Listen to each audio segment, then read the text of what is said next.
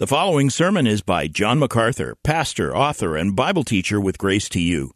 If you've never contacted Grace to You, we want to send you a free booklet by John titled Defeating Discontentment. It gives you 7 practical principles that will help you face setbacks and difficult circumstances and experience contentment even when life turns upside down. Request your free booklet titled Defeating Discontentment by writing to defeating@gty.org.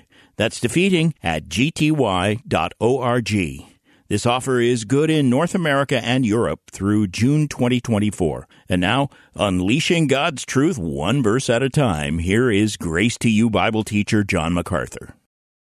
Open your Bible, if you will, to Luke chapter 12. It's verses 22 to 34, and it would be helpful for us to hear it read just to get it back in our minds.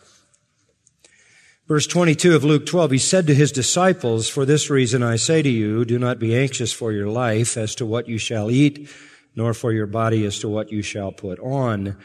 For life is more than food, and the body than clothing. Consider the ravens, for they neither sow nor reap, for they have no storeroom nor barn, and yet God feeds them. How much more valuable you are than the birds. And which of you, by being anxious, can add a single cubit to his lifespan? If you then cannot do even a very little thing, why are you anxious about other matters? Consider the lilies, how they grow. They neither toil nor spin. But I tell you, even Solomon in all his glory didn't clothe himself like one of these. But if God so arrays the grass in the field, which is alive today and tomorrow is thrown into the furnace, how much more will he clothe you, O men of little faith? And do not seek what you shall eat and what you shall drink, and do not keep worrying, for all these things the nations of the world eagerly seek, but your Father knows that you need these things. But seek for his kingdom, and these things shall be added to you. Do not be afraid, little flock, for your Father has chosen gladly to give you the kingdom. Sell your possessions and give to charity. Make yourselves purses which do not wear out, an unfailing treasure in heaven where no thief comes near nor moth destroys. For where your treasure is, there will your heart be also." Believe it or not, this passage is about where your heart is. In verse 22, Jesus said, "Do not be anxious." In verse 29, he said, "Do not keep worrying."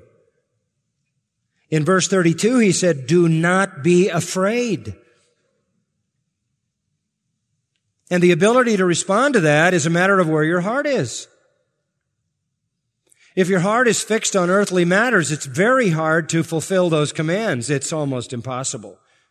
If your hope is only in the resources in this world and in this life, if you are dependent, like the man in the earlier story, on barns that contain all that you need for the future, if you have to rest on your own resources, take care of yourself because nobody else will, then it's reasonable to be anxious, and it's reasonable to worry, and it's reasonable to be afraid, because circumstances in this life just are not that secure. It's a very troubled world that we live in, and things change rather rapidly, and we're certainly not in control of everything. So this idea of anxiety-free living that Jesus is talking about, this command to stop worrying, stop being anxious, and stop being afraid, wouldn't really make any sense if your heart was set on things in this life. Because frankly, as the Bible says, man is born into trouble as the sparks fly upward. And even Jesus said, in this world you'll have trouble. It's the way life is in a fallen world. How then is it possible to have anxiety-free living? How is it possible to be free from worry? How is it possible to live a life that knows no fear? Well, the answer is, it's a matter of where your heart is. It all depends on where your heart is.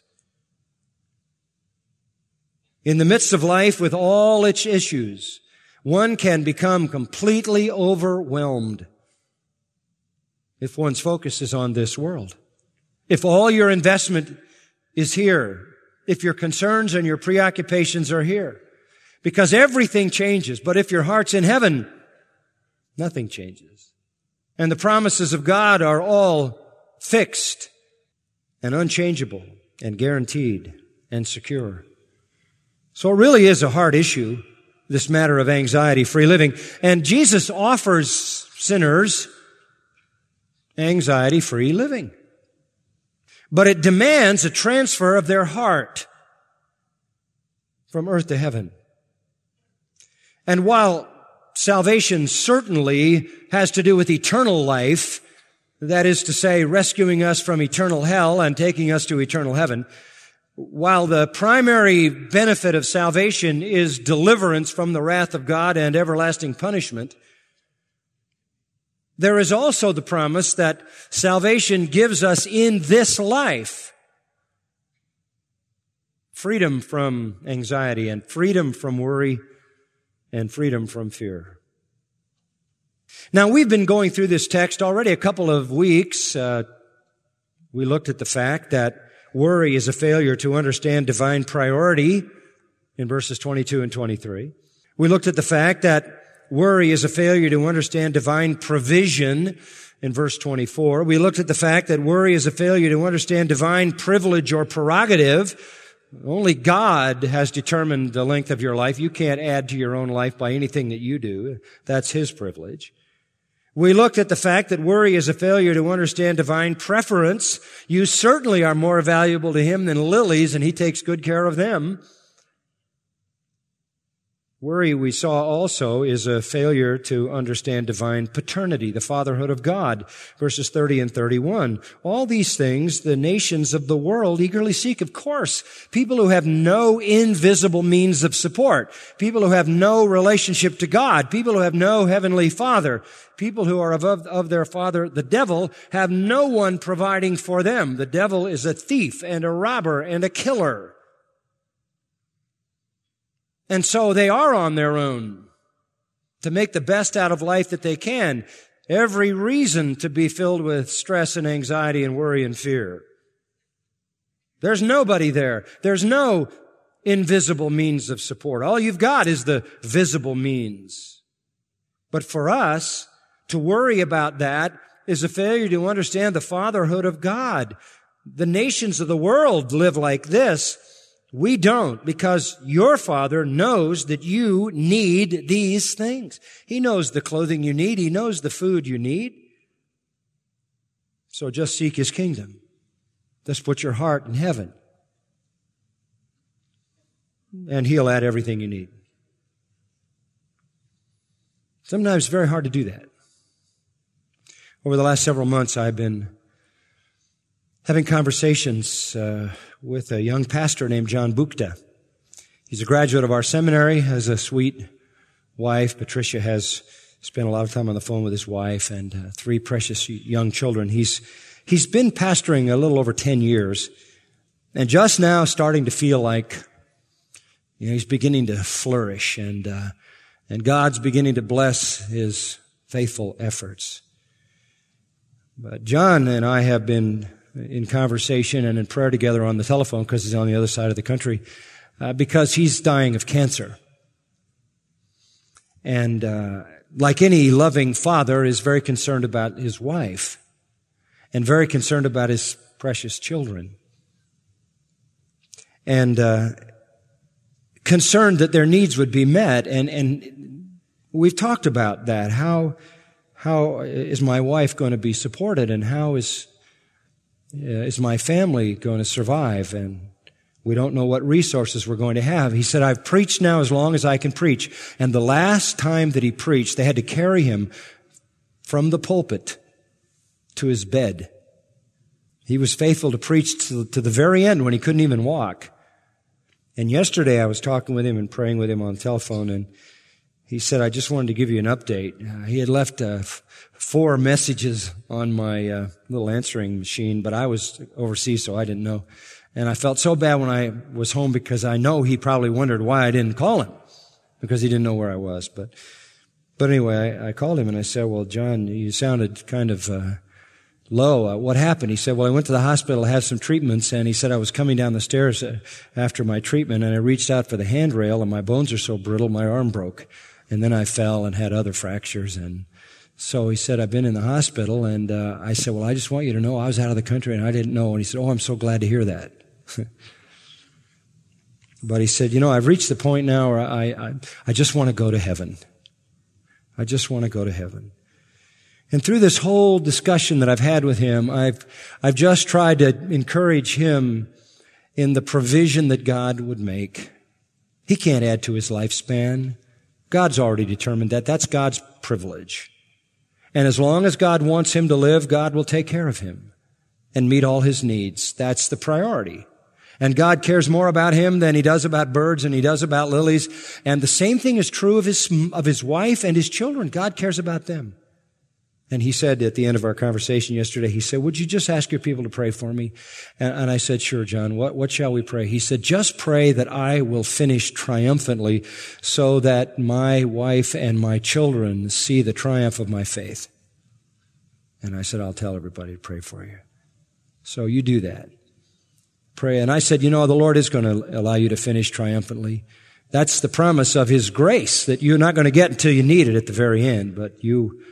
And I took him to 2 Corinthians 2, and we talked a little about how God always causes us to triumph in Christ. I suppose from a human viewpoint, you would say everything went wrong in his life, but from a Christian viewpoint, everything went exactly according to schedule. Faithful to the very end, did exactly what the Lord wanted him to do. The Lord sustained him as long as he wanted him to do it, and now the Lord will take over and care for his family in the way that God has promised to do. And I've encouraged him to rest in that care and love that God the Father provides for his own. The Lord withholds no good thing from us. Didn't we read that in Psalm 84? Nothing back. Nothing is held back. And that leads me to the last point in this little outline here. We've talked about if you worry and if you're anxious and if you're afraid, it's because you don't understand divine priority, divine provision, divine privilege, divine preference, divine paternity. And one final point. If you worry, you fail to understand divine pleasure. Do you ever ask yourself the question, or have you ever thought about it? What gives God most pleasure?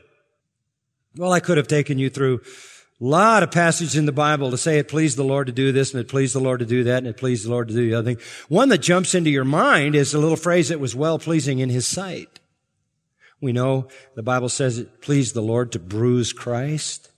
God found pleasure. Can you imagine? God found pleasure in the death of his Son.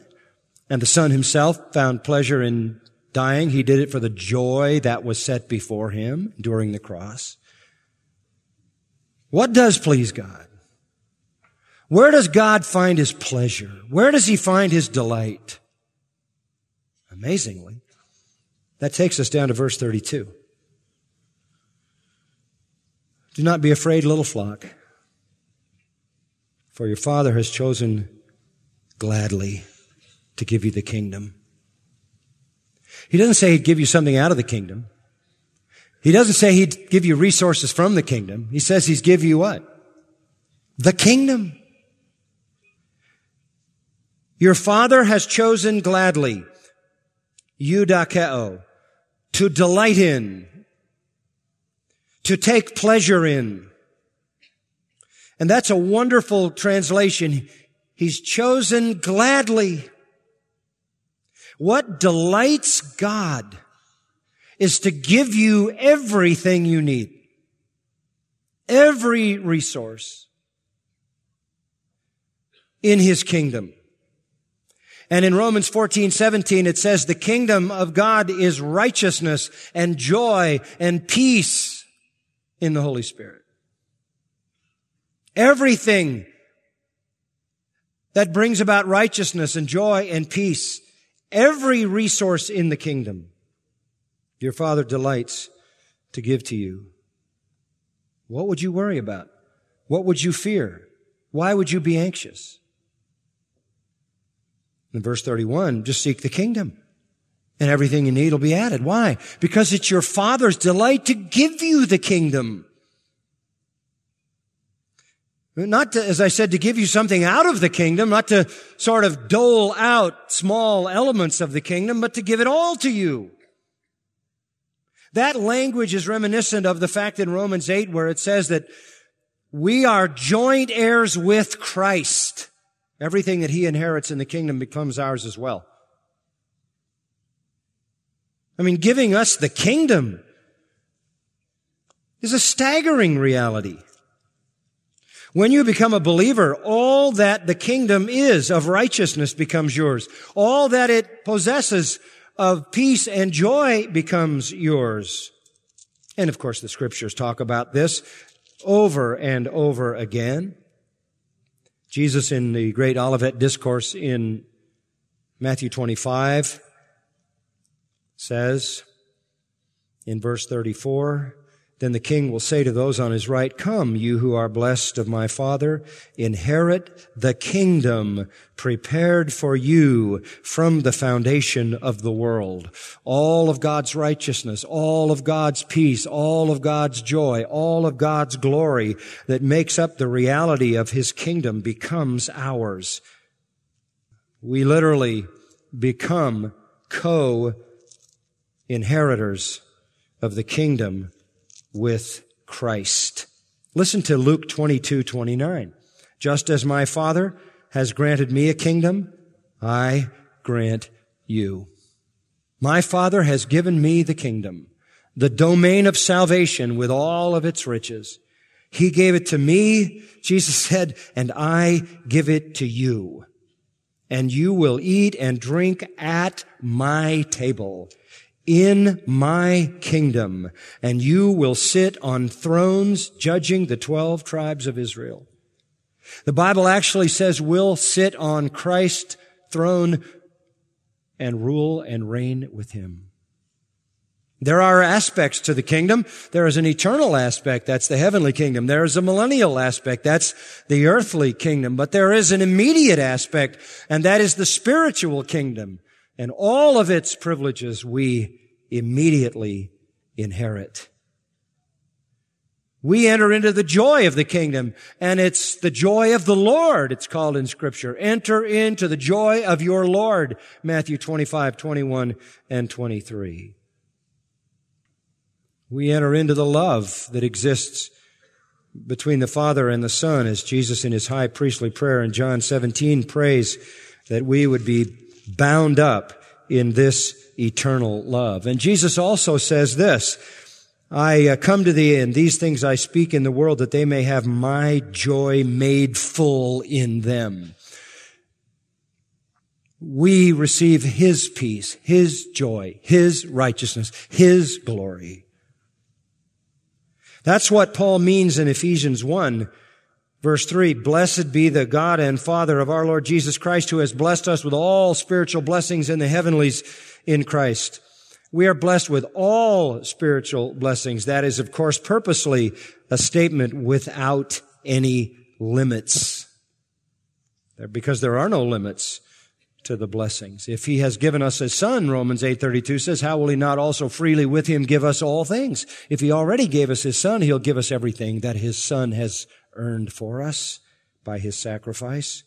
Peter says we have all things that pertain to life and godliness. Paul says, my God will supply all your needs according to His riches in glory in Christ Jesus. We have no lack in eternity. We have no lack in the millennial kingdom, and we have no lack in the spiritual kingdom of which we now are partakers. I think it's so wonderful, the language here in which the Lord says, not that He'll give us something from the kingdom, but He says, your Father has chosen gladly to give you the kingdom. And whatever it is that we now need from the resources of that kingdom will be given to us. In 2 Corinthians chapter 9, verse 8, God is able to make all grace abound to you, that always having all sufficiency in everything, you may have an abundance for every good deed. You know, the superlatives in that verse are almost relentless. God is able to make all grace abound to you, that always having all sufficiency in all things, you may have an abundance for all good deeds. It's all just over the top resources. So what are you worrying about? What are you fearful about? What are you anxious about? There's no reluctance on God. Your Father, and that celebrates the intimate love that the Father has for His own, has chosen to give you gladly the kingdom. And by the way, you see the phrase little flock? Do not be afraid, little flock. Do not fear. There is bound up in that phrase, I think, a recognition of our vulnerability. I mean, to start with, there are not many noble and not many mighty, and we are the lowest of the low and the base and the nobodies and the nothings. 1 Corinthians 1. And it's easy for us to feel overwhelmed in this world of God rejectors and Christ rejectors. And saints through the ages have always been beleaguered and despised and rejected and persecuted and martyred. And Christians have lost their jobs, and they've lost their access to resources, and they've felt tremendous pressure and tremendous hostility from time to time and place to place through the history of the church. And so little flock sort of captures that. The phrase is a way to express that the Lord knows we're weak and feeble and small and overwhelmed. But this is not the survival of the majority here. It really doesn't matter that we're nobodies. It really doesn't matter that we are few. It doesn't matter that we are small.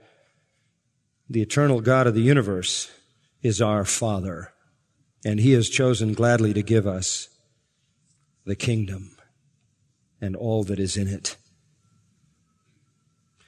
You want anxiety-free living, worry-free living, fear-free living? Come into God's kingdom, and you never need to be anxious again. He'll feed you, and He'll clothe you to the end of His purpose for you in this life. And as you fix your heart on heavenly things and let go of earthly things, you will be providing for yourself an eternal reward in heaven, which you will enjoy forever and ever. Does this sound appealing? It should. I don't know that I could even imagine somebody who just heard that much of it saying, "Oh, I'm not interested." Personally, I enjoy my stress. I have sort of an affinity for fear and worry, and anxiety is something I really like. No, nobody likes that. No, I mean, if you just offer it that way, say, Jesus wants to take all the anxiety out of your life, Jesus wants to take all the worry out of your life, and Jesus wants to take all the fear out of your life, and Jesus wants to introduce you to God the Father, who will give you all the riches of His eternal kingdom now and forever. And you never need to worry again, because your loving Father knows everything you need, and He'll make sure you have it. That sounds pretty good. I really can't imagine that at least at that point anybody's going to say, "Well, I'd rather be on my own than have the eternal God caring for me." Nobody in their right mind would say that. Well, you say, then why don't people respond? Why don't people embrace the kingdom? Why don't they rush? Why don't they storm the gates? Why don't they plead? It sounds so appealing. All of God's care now, all of God's care in the glorious millennial future, and all of God's eternal blessing in the new heaven and the new earth, eternity. It's an amazing offer. And Jesus knows that, and you know that. And that brings us down to verses 33 and 34. And here's the hook. Here's the catch. Here's the invitation. At this point, probably the buzz through the crowd to whom Jesus is speaking. Remember now, 12:1 to 13:9 is one discourse Jesus gave to a crowd, a very large crowd, tens of thousands of people. And the buzz through the crowd would be, wow, this is pretty amazing stuff here. And then Jesus tells them what to do. You want to enter the kingdom? Verse 33. Sell your possessions and give to charity. What? You want me to take care of you? Then give up everything. Now, if you were going to Bible college and the professor gave you a question, and the question was, how do people enter the kingdom of God? And you wrote, by selling their possessions and giving to charity, you get it wrong. Right? What are you talking about? That's not how somebody gets into God's kingdom. What is he talking about? And then he goes on to say, make yourselves purses which do not wear out. An unfailing treasure in heaven where no thief comes near nor moth destroys, for where your treasure is, there will your heart be also. What in the world is he saying? Well, this just seems really radical. It seems almost unchristian. It sounds almost contrary to the gospel. It's very much like Matthew 6:19. Do not lay up for yourselves treasures on earth where moth and rust destroy, where thieves break in and steal, but lay up for yourselves treasure in heaven where neither moth nor rust destroys, where thieves do not break in and steal, for where your treasure is, there will your heart be also. So Jesus had said this before. If you want to come into my kingdom, you're going to have to let go of your possessions. It's exactly what he said to the rich young ruler, recorded in Matthew 19:21 and in Luke 18:22, two accounts of the same incident. You want to be in my kingdom? Sell everything you have and give it to the poor. I mean, this just does not seem right. Go over to chapter 14 of Luke for a moment. Luke chapter 14. And I'm going to show you that this is not an isolated incident with Jesus. This is pretty much the pattern. Verse 25, another multitude of people, and he turned and said to them, and here comes this same kind of invitation. If anyone comes to me, so you want to be in the kingdom, do you? And doesn't hate his own father and mother and wife and children and brothers and sisters, yes, and even his own life, he can't be my disciple. What is that? There he was talking about giving up your money. Now he's talking about giving up your family and even giving up your own life. And that's reminiscent of Luke 9:23. If any man will come after me, let him deny himself and take up his cross, which means even in death. And he says it there in verse 27. Whoever doesn't carry his own cross and come after me can't be my disciple. You got to count the cost, he says. I'm offering you a kingdom, but to come into this kingdom, you must abandon everything in this world that is precious to you. Be willing to abandon it. He says, it's like somebody's going to build a tower, verse 28. He has to first sit down and calculate the cost, see if he has enough to complete it. Otherwise, he's going to build a foundation and then become a ridicule when he can't finish it. Or a king, verse 31, who goes to battle has to know the strength of his men, the number of his troops, to know if he can win, or else he tries to negotiate. So, verse 33, you can't be my disciple if you don't give up all your possessions. When there were some sort of would-be followers of Jesus who said, we're going to follow you, and Jesus said, good, follow me. And they said, well, yeah, we are going to follow you, but first we have a few things we need to take care of, right? And there was that sort of temporary kind of discipleship, chapter 9, in verses 57 to 62. I'm going to follow you wherever you go, but first I got to go bury my father, and first I got to go home and do this. And Jesus says, if you ever go that direction, if you're trying to hold on to that, you can't be my disciple. It's the same kind of language again and again and again and again. And you ask the question, why does Jesus say this all the time? Because aren't we saved by grace through faith? Aren't we saved just by believing in the Lord Jesus Christ? Yes, but in order to genuinely put your life in the hands of the Lord, you have to abandon it. Luke 5:11 talks about James, John, and Peter. When they had brought their boats to land, they left everything and followed him. Verse 28 talks about Matthew. He left everything and followed him. What Jesus is saying here is consistent all the way through. Consistent all the way through. Salvation is by faith. Salvation is by embracing the Messiah. Salvation is by turning from your sin. But true faith in Christ, true turning from sin, has a kind of desperation about it. This is the way Jesus manifests the genuine desperation of the one who says he wants to be in the kingdom. If there is anything that would prevent you from coming to me, then you can't come. If it's family, if it's career, if it's ambition, if it's money. It's the same thing in rich young ruler. He said, I'm not going to give away my money. The point is, until you're so desperate that you would hold on to nothing, you're not going to be sufficiently abandoning yourself to Christ.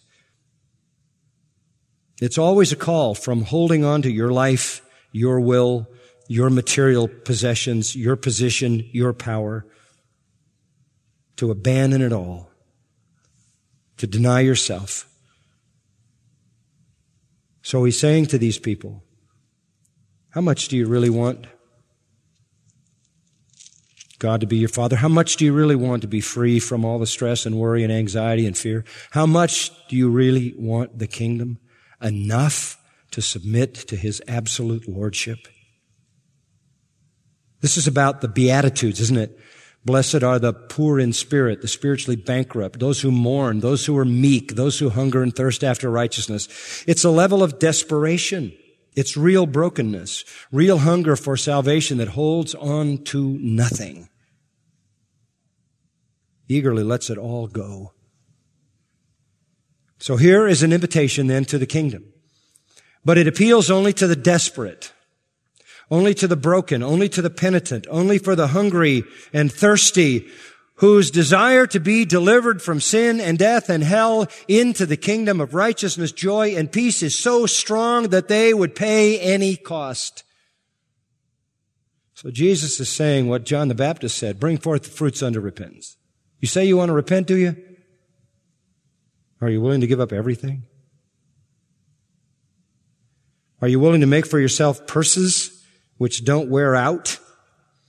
In other words, instead of accumulating everything in this world in earthly barns or earthly purses, are you willing to put them in a heavenly purse? To put your treasure in heaven? Are you willing to give up everything in a spiritual investment with God, who will return to you eternal dividends?